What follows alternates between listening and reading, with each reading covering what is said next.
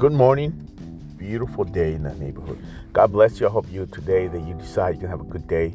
Don't get depressed. Don't get discouraged. That stuff's not good. That's not who you are.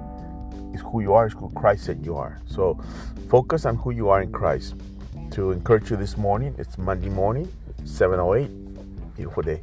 Isaiah 6:8. Then I heard the Lord asking. It was Jesus. It was God, the Lord. He said, "Whom should I send as a messenger to this people? Who will go for us?"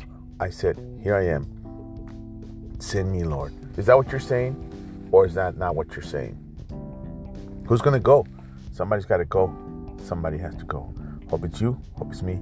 Let's go. Let's all go. God bless you. If you need prayer, let us know.